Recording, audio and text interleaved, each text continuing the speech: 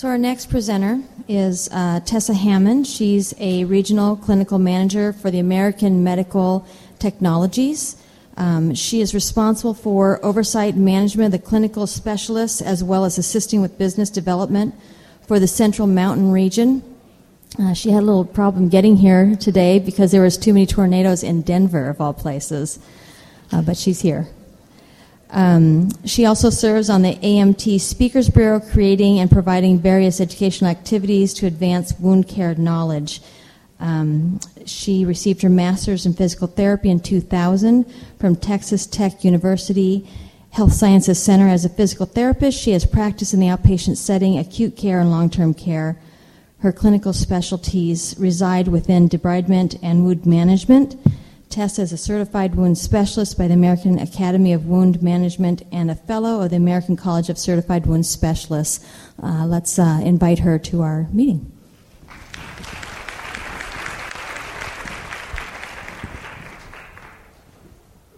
All right. Everybody hear me all right? Okay, fantastic. Well, I love dermatology and I love the skin. I think the skin is just amazing.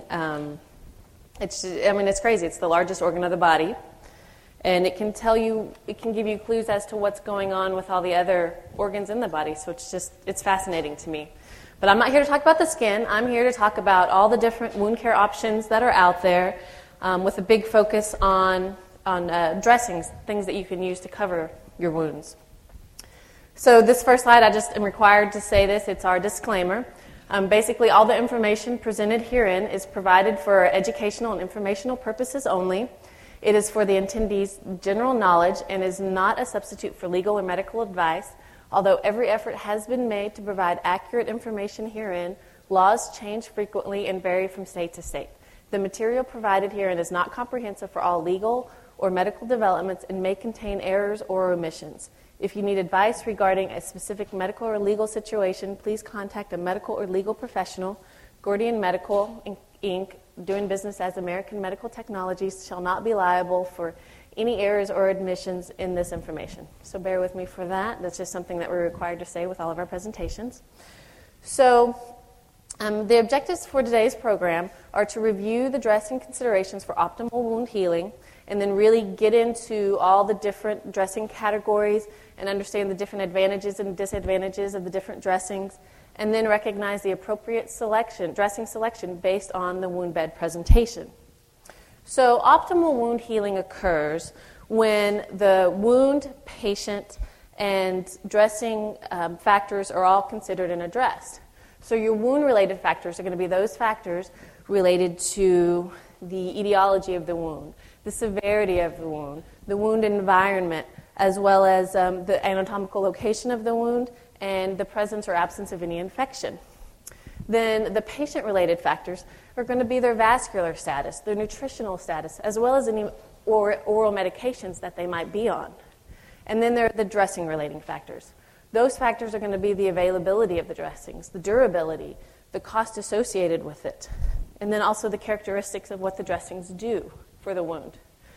Then there are over 6,000 products out there. And so with that many products, sometimes it can be difficult to know which ones to choose for optimal wound healing.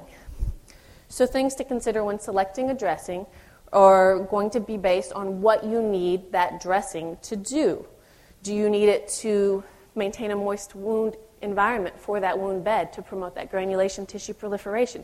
Do you need it to debride any necrotic tissue that are there? And then you also want that dressing to be atraumatic upon removal and provide a bacterial barrier. Other things you need to consider are, like I said earlier, the ulcer location, the cost effectiveness of the dressing. You need to know when it's appropriate to use the different dressings, because otherwise it may not achieve the outcomes that you want. And then also if the patient has any sensitivities. So when considering the dressing to choose, you want to ask yourself first, is it clean and infection-free? Then you also want to ask yourself, is it dry or is it wet? These two questions are going to help guide you in choosing the optimal dressing. Then there's the cost effectiveness that we talked about earlier of the different products. as well as the usage. You always want to be sure to use the products based on the manufacturer's instructions. Because if you don't, sometimes the products, when not used appropriately, can dehydrate a wound, can macerate the peri-wound tissue, can also cause a granuloma. It can be detrimental to the healthy, intact peri-wound or the granulation tissue. So you want to definitely read the manufacturer's instructions for all the dressings. So just a list of a little mnemonic measures for what to think about as you're choosing your dressing. Like I said, you want to minimize trauma to the wound bed. You want to eliminate any dead space that might be there. Assess and manage the exudate. You want to choose something that's going to support the body's tissue defense system. Also recommend to your patients to use a non-toxic wound cleanser. You want to remove any infection, debris, or necrotic tissue in the wound. And then you want to provide environmental maintenance. You want to provide some sort of thermal insulation that's going to promote a moist wound bed. And then you want to protect that surrounding tissue from injury and from bacteria. So most all the products that I'm going to talk about are all advanced wound care products. And so I want to just touch on the advantages of using advanced wound care products, and then we're going to get into the meat of the presentation, which is going to be talking about each and every one of those products. So really, moist wound healing is now considered the standard of care. And it's basically because it enables the body to heal at peak efficiency, and it allows for improved epithelial migration, which Dr. Kursick referred to earlier. You know, when you get that scab, and I bet all of you are all scab pickers because I know I'm a big, scab picker, but in using the moist wound healing, you don't allow that scab to develop, and you get faster wound healing. But there are times when moist wound healing is not what you want to do. It's not going to be the dressing of choice, and that's just because if you've got a patient that has arterial insufficiency and do not have the ability to heal, and they've got a dry, stable heel ulcer, you want to leave that alone because they have no ability to heal that wound. And then for a patient that has dry gangrene, we all know that they don't have the ability to heal as well, and so you want to leave that stable because eventually that gangrene will auto-amputate and fall off. If you provide a moist wound dressing, then you're going to open it up to wet gangrene, to infection, to sepsis, and eventual patient demise. Then you also want to take into consideration the patient status and their wishes. I see a lot of hospice patients, and so with those kind of patients, your goal may not be to heal that wound, or you've got a patient that has peripheral vascular disease and no blood supply to the area. So again, your goal may not be to heal the wound.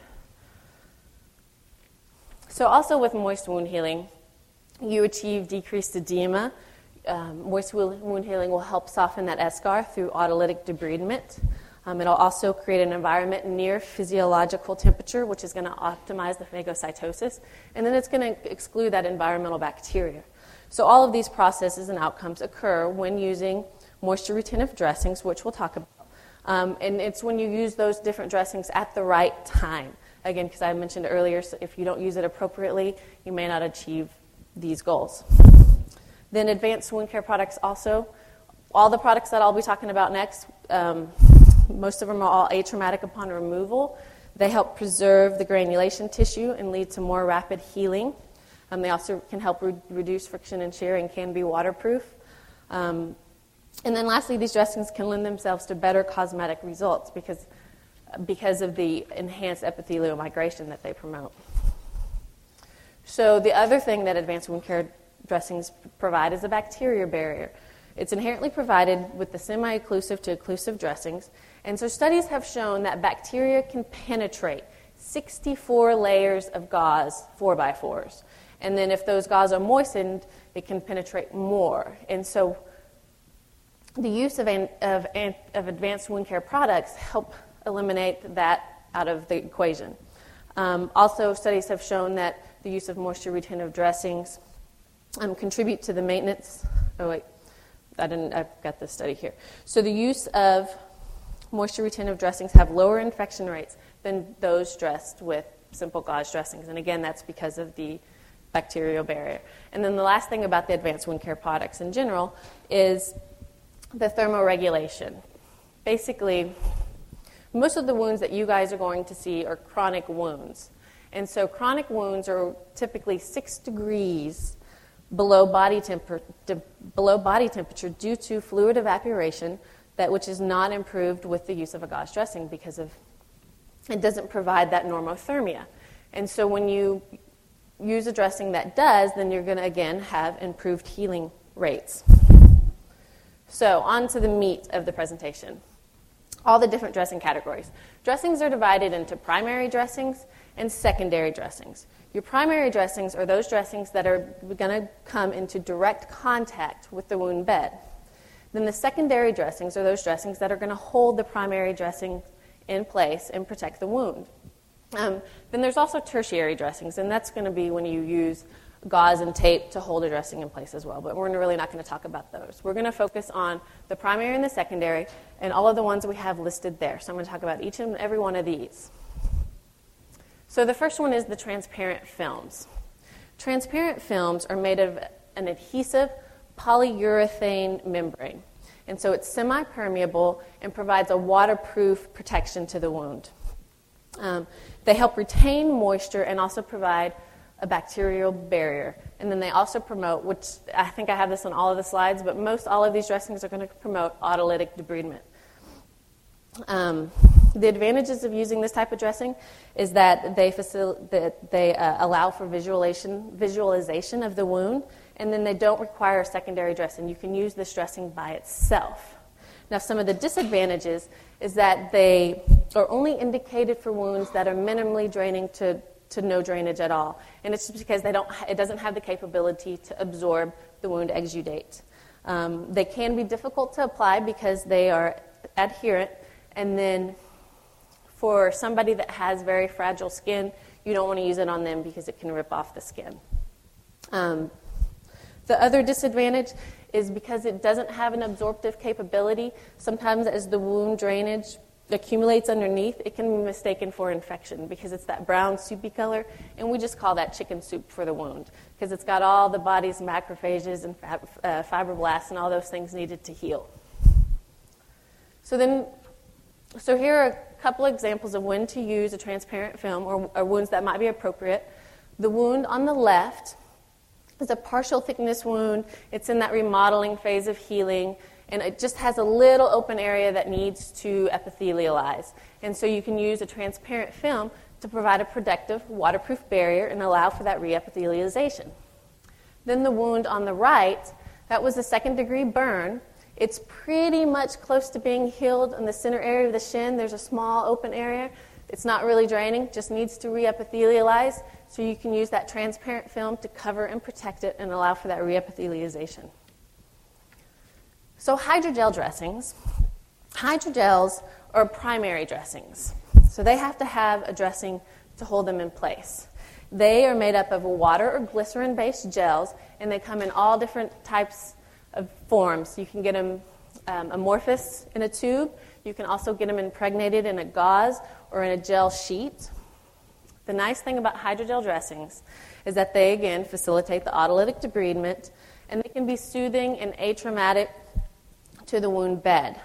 They also donate moisture or hydrate the wound bed. So some disadvantages are that you don't want to use it on a wound that is draining a lot because it's going to be overwhelmed by the exudate because, again, it's only minimal to dry wounds. And it can also macerate the peri-wound if you don't take measures to protect that surrounding intact tissue. And I can't remember the doctor's name before me, but he was talking about biafine, and so biafine is considered this category of dressing. So a couple of examples. The wound on the left we know it's able to heal, so we want to use advanced wound care products. It's up on the thigh, and so it's got some thickened eschar. The edges are starting to lift.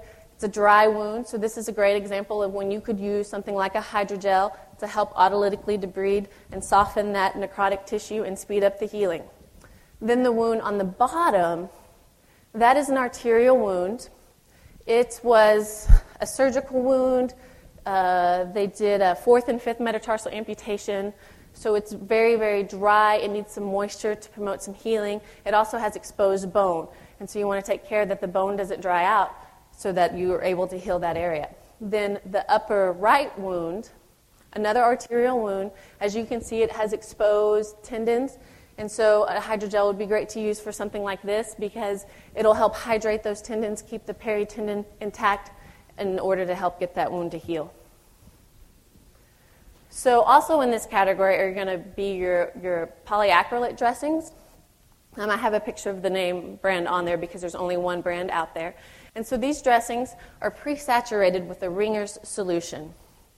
And so they have this polyacrylate core that has affinity for the protein molecules that are found in the wound debris as well, and in the necrotic tissue in the wound bed. And so these molecules, the protein molecules move into the core of that polyacrylate dressing, and then the Ringer solution rinses into the wound, or is released into the wound, and it creates this rinsing effect. It's a great dressing to use in place of a wet to dry dressing, and we'll get into wet to dries in a minute. But because they help debride, help rinse, and then absorb and clean that wound bed. So then gauze. Gauze dressings aren't really considered advanced wound care products because they're more passive dressings, but they do have their place in wound care. So gauzes are the most variable dressing out there. You can get them in all sizes, shapes, and forms. You can get them in pads. You can get them in strips. You can get them in fluffs, and you can get them sterile and non-sterile. They just come in all different types.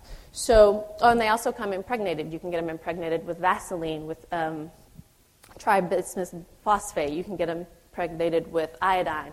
So it's the most variable out there. And the main advantage of using a gauze dressing is that you can use it for mechanical debridement. And in doing mechanical debridement, that's when you do the wet to dry. And so wet to dry, I'm sure most of you probably know, is when you moisten gauze with saline, place it in the wound, let it dry, and then you pull it out of the wound, and it rips out all that necrotic tissue that's in the wound.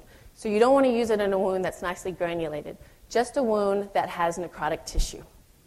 The other great thing about gauze is that it's permeable, although that's a bad thing because it's permeable to bacteria as well.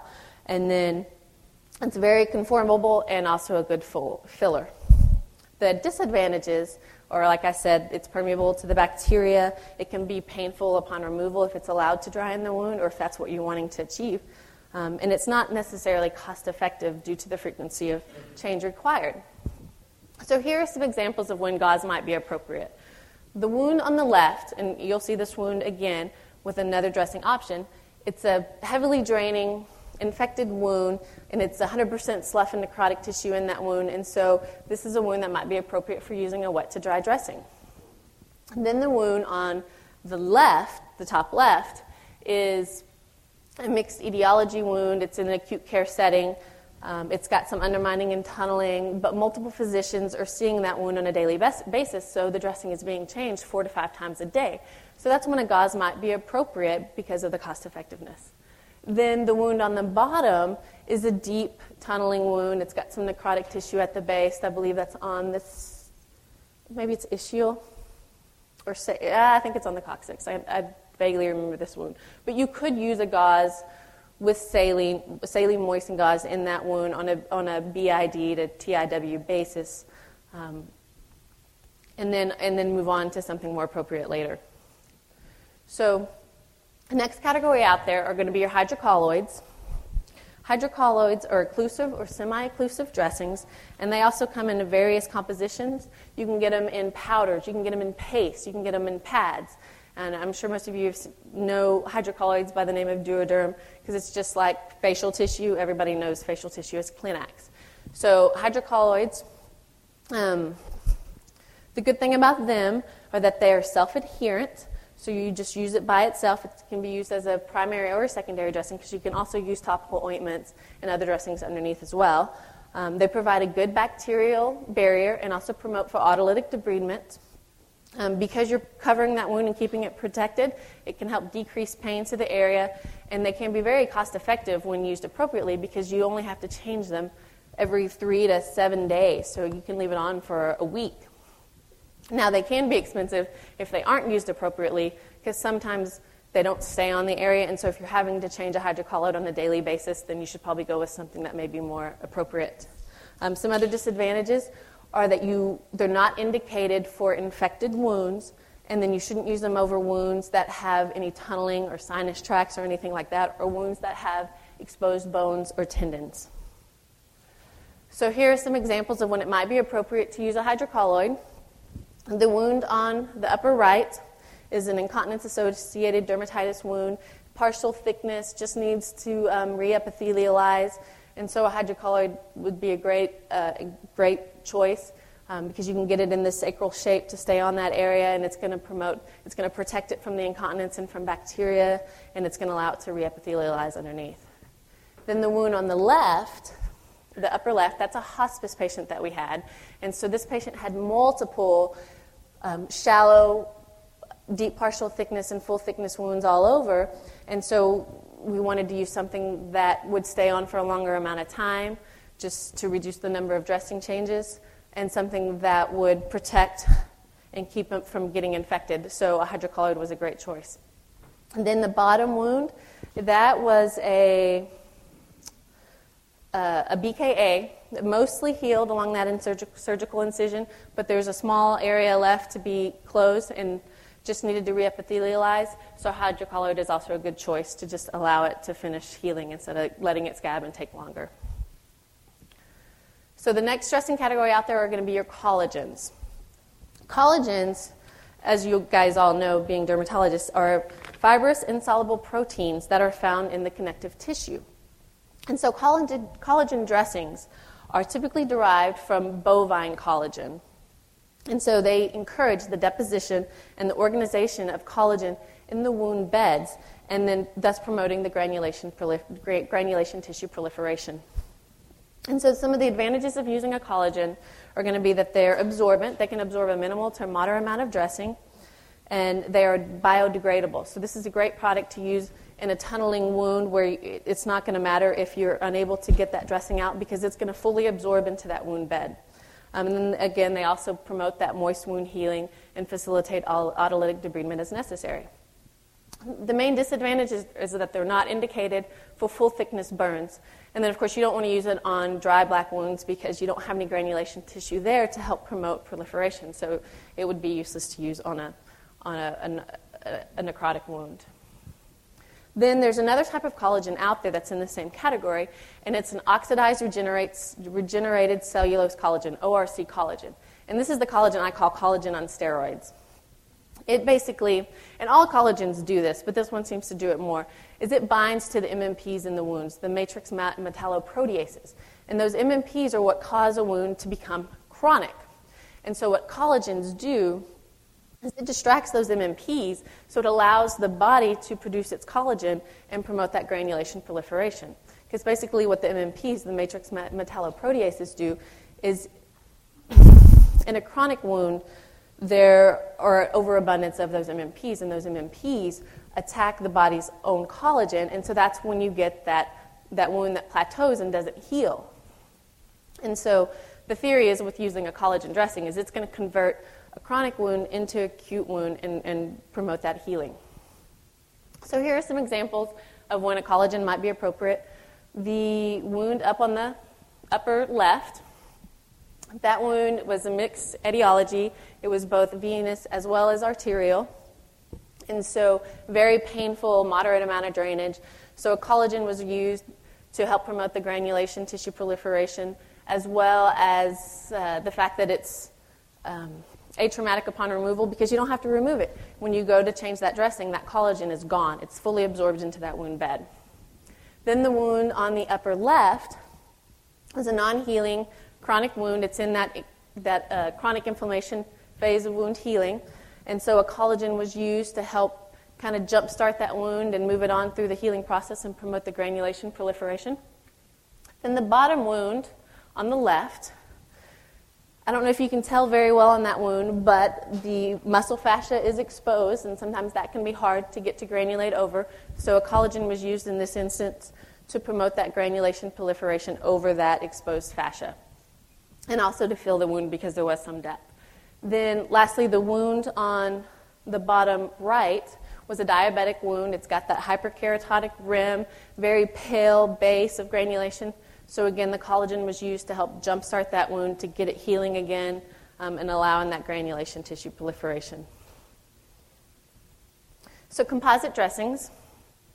Composite dressings are similar to, and I'm sure everybody knows, Telfas. Only these don't stick to the wound. They're great dressings. They combine two physically different components into one dressing. They have to have a bacterial barrier and then a semi or non-adherent wound covering on the other side. And then the center has to be some sort of absorptive layer that isn't an alginate foam or hydrocolloid or hydrogel. These are great cover dressings because they do have absorptive capability. Usually more minimal to moderate. They facilitate autolytic debridement, easy application, atraumatic upon removal, and these can be used as a primary or secondary dressing. So, a couple examples of using a composite dressing. Both of these were used with an ointment underneath. The one on the upper left was previously necrotic, and so it was used with an enzymatic debrider to debride that necrotic tissue and to absorb the exudate as that wound debrided. Then the one on the bottom right was a pretty infected wound, so collagen was used with a product we talked about earlier, a hydrogel with silver to help to be used as an antimicrobial to the wound to help promote that autolytic debridement, because there wasn't much drainage with that one as well. So then the next dressing category are foams. Foams are made of a polyurethane type sponge. They're great. They come in all different kinds of shapes and sizes as well. They come in variable thicknesses, so they're indicated for minimally to very, very heavily draining wounds. Foams also help promote or help provide thermal insulation to the wound. And so the great thing about the foams, the use of a foam, is that they have good to excellent, They have good to excellent absorption capabilities. They also have good oxygen permeability, and they're very atraumatic upon removal as well, and they also support the autolytic debridement. The main disadvantages are going to be that they can desiccate a wound if used inappropriately, and then you don't want to use it on a wound that you want to keep, like somebody with the peripheral vascular disease that has a stable eschar. You don't want to use it on a wound like that. A lot of people think, we'll put a foam on that and it'll provide some padding and some protection, but it'll also promote autolytic debridement, which you do not want to do. So you don't want to use it on dry eschar that you want to keep dry and stable. So here are a couple examples.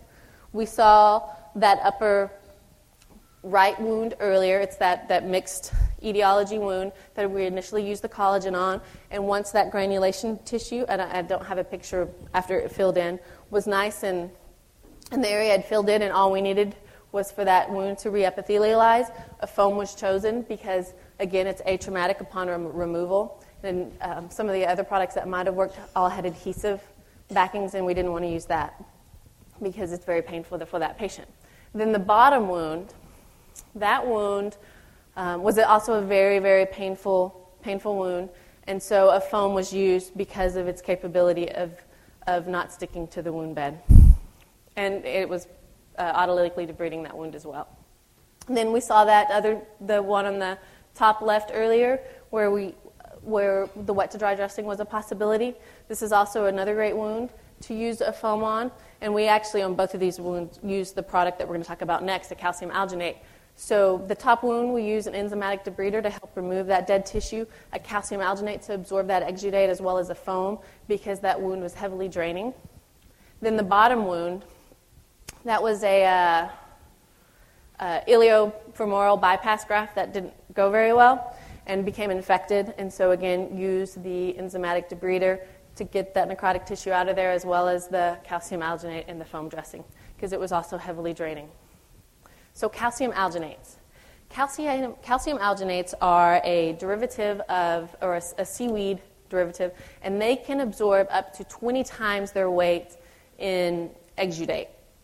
So they're indicated for very heavily draining wounds. They're great because they're biocompatible. So again, like that collagen, if you lose some of that in a wound bed, not to worry. Whereas if you lose some gauze in a wound, you can create a granuloma. They're very atraumatic upon removal, and they promote autolytic debridement as well, and can be very cost-effective if used appropriately.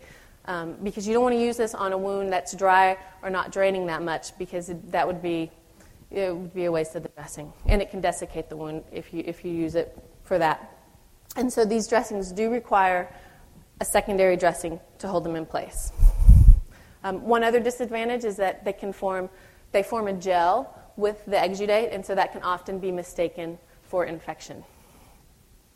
Also in this category are going to be your hydrofiber. There's only one brand out there, so I have that photo up there. But so your hydrofiber is very similar to the calcium alginate, except in that they absorb a moderate amount of drainage. But instead of being a seaweed derivative, they're made of a sodium carboxymethylcellulose, the same thing that's in a duoderm or a hydrocolloid. And so these interact with the wound fluids, and they form more of a more solid gel than the calcium alginates. So here's two examples of using a calcium alginate. We saw the other one earlier. Again, this was heavily draining, and so the calcium alginate was an appropriate product to use because it was absorbing all of that drainage. Then the bottom wound, that is a sacrococcyx wound, full thickness, stage 4, heavily draining as well, and so the calcium alginate was an appropriate choice to help absorb that drainage and promote the healing. And then you can see where they're expressing in the undermine area that kind of gel exudate, and so that's, again, not infection, it's just what the calcium alginate does to that wound fluid. And so what you have to do is you have to clean the wound, because drainage or wound exudate just doesn't smell good anyway. So just because the exudate smells doesn't necessarily mean that the wound is infected. So you have to clean the wound thoroughly and all of that, and then see if there's any odor from the wound to determine whether or not there's infection. Of course, you guys, I love dermatologists because they can do the quant cultures for me and they can tell me what's going on. Next we have, I'm doing plenty. I've got plenty of time. So emerging technologies, I just want to touch on each of these, the antimicrobials, the enzymatics out there, the growth factors, the tissue engineering, and the negative pressure. So antimicrobials, there are so many different topical antimicrobials these days. This is where we're seeing dressings come out left and right with some sort of antimicrobial in them. So I just want to touch on each of these. Your silver dressings, all dressings can come with silver. The hydrogels, the collagens, the foams, the calcium alginates, the hydrocolloids, they can all come with silver, whether it be ionic silver or nanocrystalline silver. And so silvers are a broad spectrum antimicrobial. They're effective against aerobic, anaerobic, gram-negative, gram-positive, yeast, fungi, viruses, MRSA. They're broad spectrum and effective against all types of infections. They're also found to help reduce those MMPs, those matrix metalloproteases that I talked about earlier, in helping to convert a wound into an acute wound. There's very rare resistance.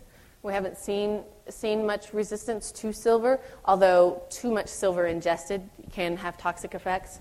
One thing to remember about silver is that if you use the nanocrystalline silver, again, this is going to be going to looking at the manufacturer's instructions, but some silvers react to saline because you have the cation of the silver and the chloride of the saline, and those combine, and then you have, and then it renders the silver ineffective. Then also with enzymatics, you don't want to use the silver with an enzymatic debrider because the silver basically deactivates the enzyme. And so when you're using both of those products, you're not getting the benefit of either. Then we have your cadexamer iodines. This product is a, excuse me,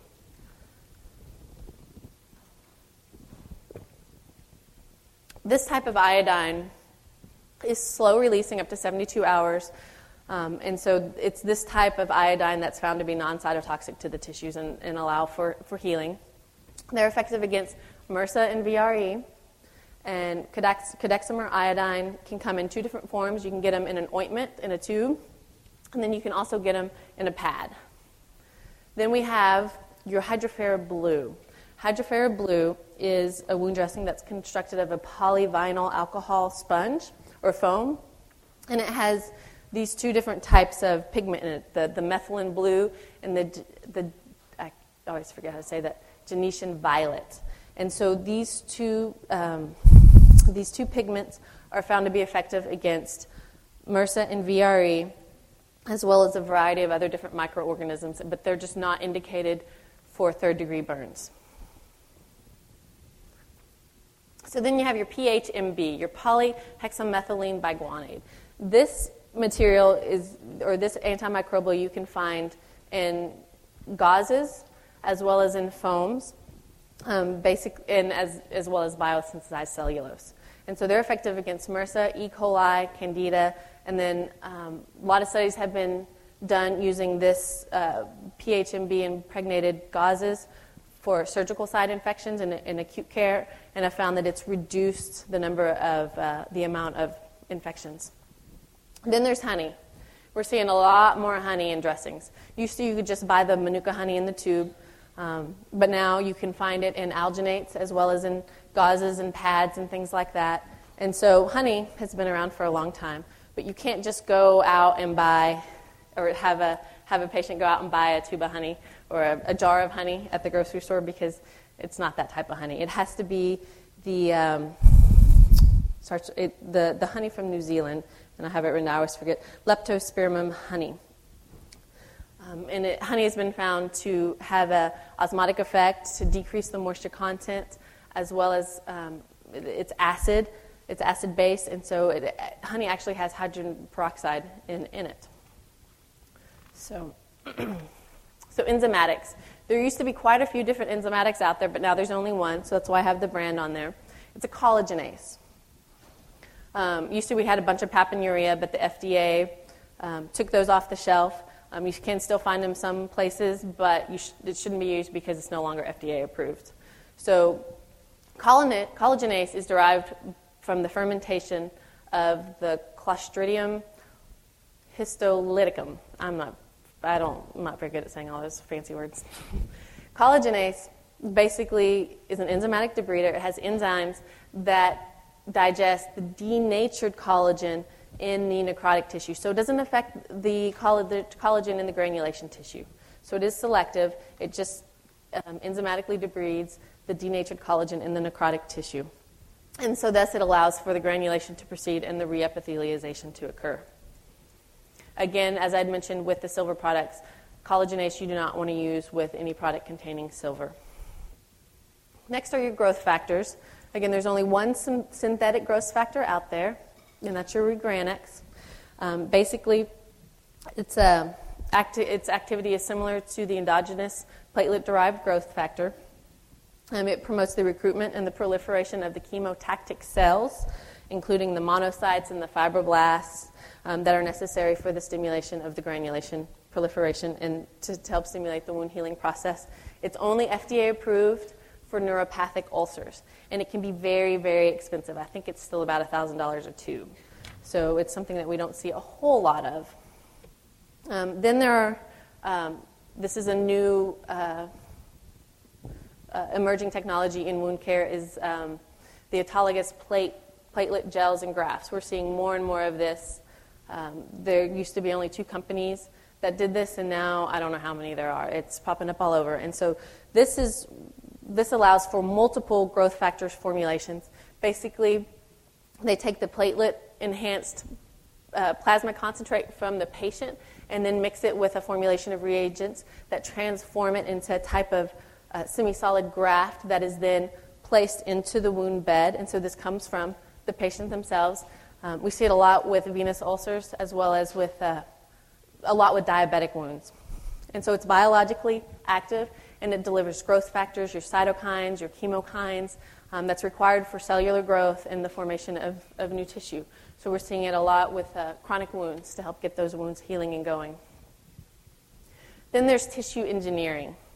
This is another avenue in wound care that we're seeing more and more and more research. I mean, they've been researching this for 20 years.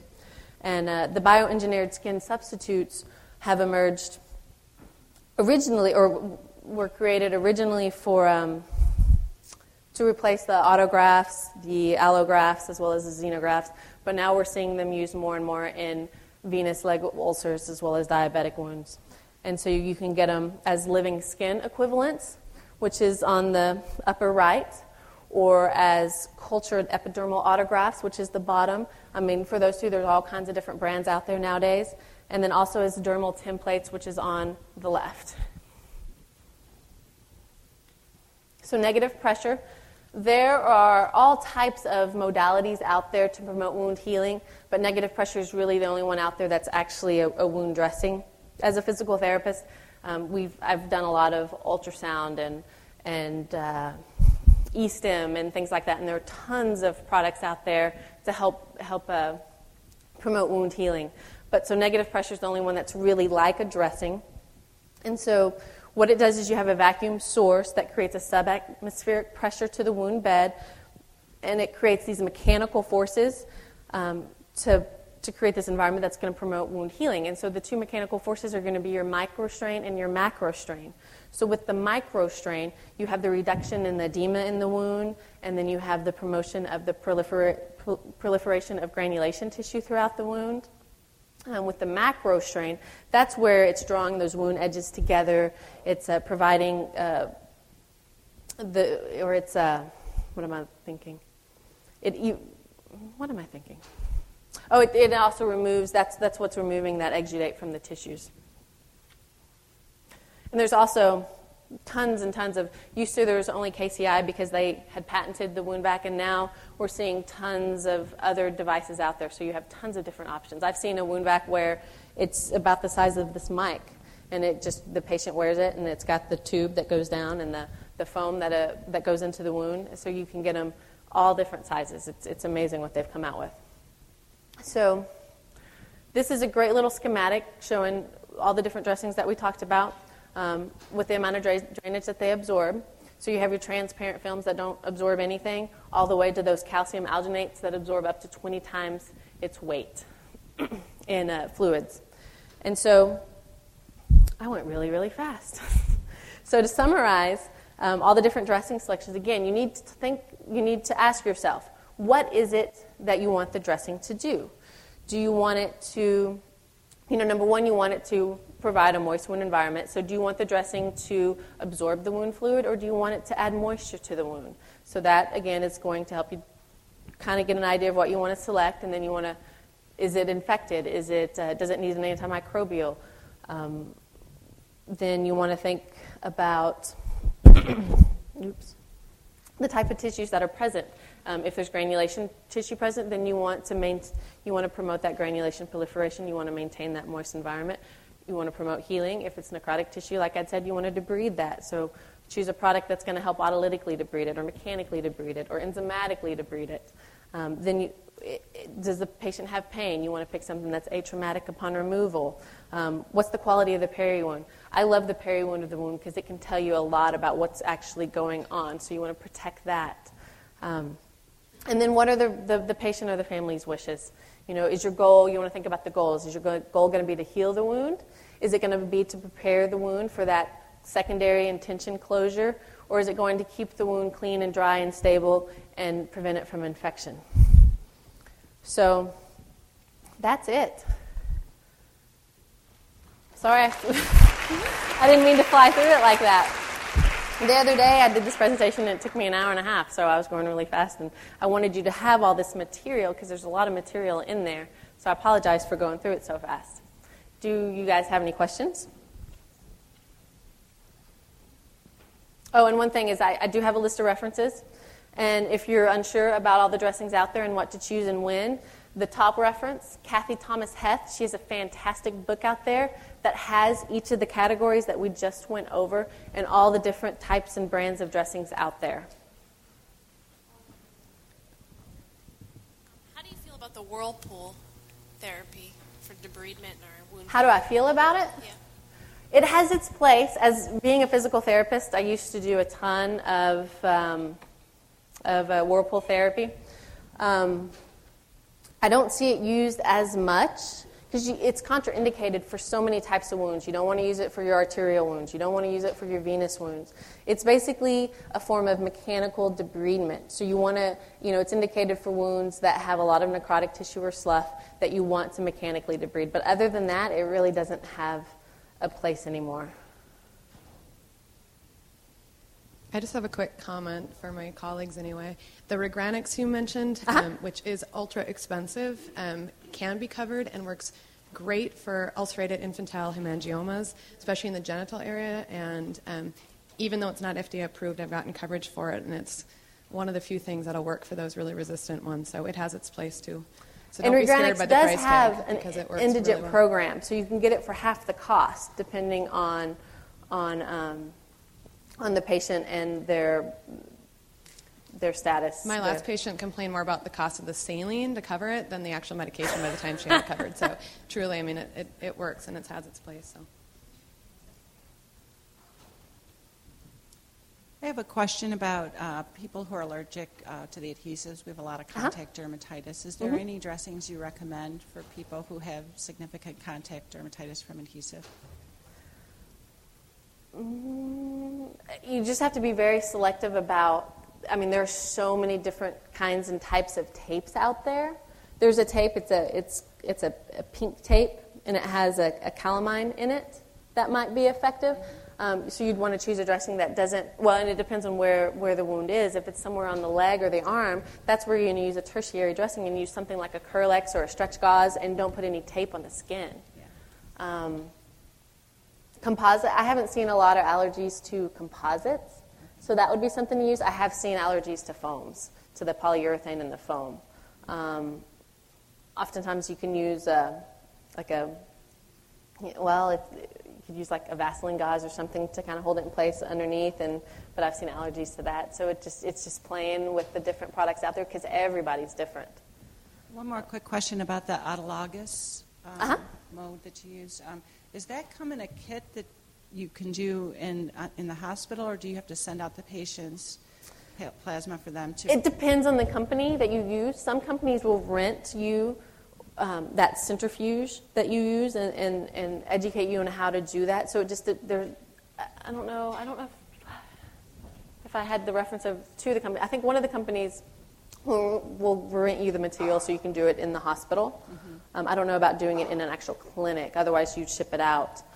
Yeah, we're in an academic setting, so the hospital's right there. But okay, so yeah, the hospital should be able to find a company that'll set them up and educate them on how to do it themselves. I imagine that you are in a hospital setting. I'm just wondering how most of these dressings are dispensed. Most of us are, Actually, I'm in the long-term care setting these days. Okay. So it just depends. Usually, a lot of pharmacies will carry a lot of the dressings. You can write it depends on the pharmacies. It varies. Sometimes you can write a prescription for the different dressings, and then a lot of the pharmacies can get that in and provide it to the patient.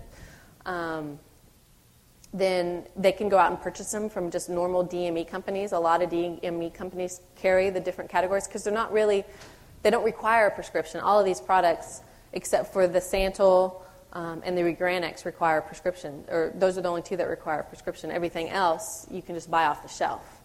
So a lot of pharmacies will carry them. I've seen some at grocery stores. It just varies. And then there are a lot of companies out there that will do the billing for them because Medicare will pay for all of those products when used appropriately. And so there are outside companies that you can contact that will bill the insurance and ship them to the patient.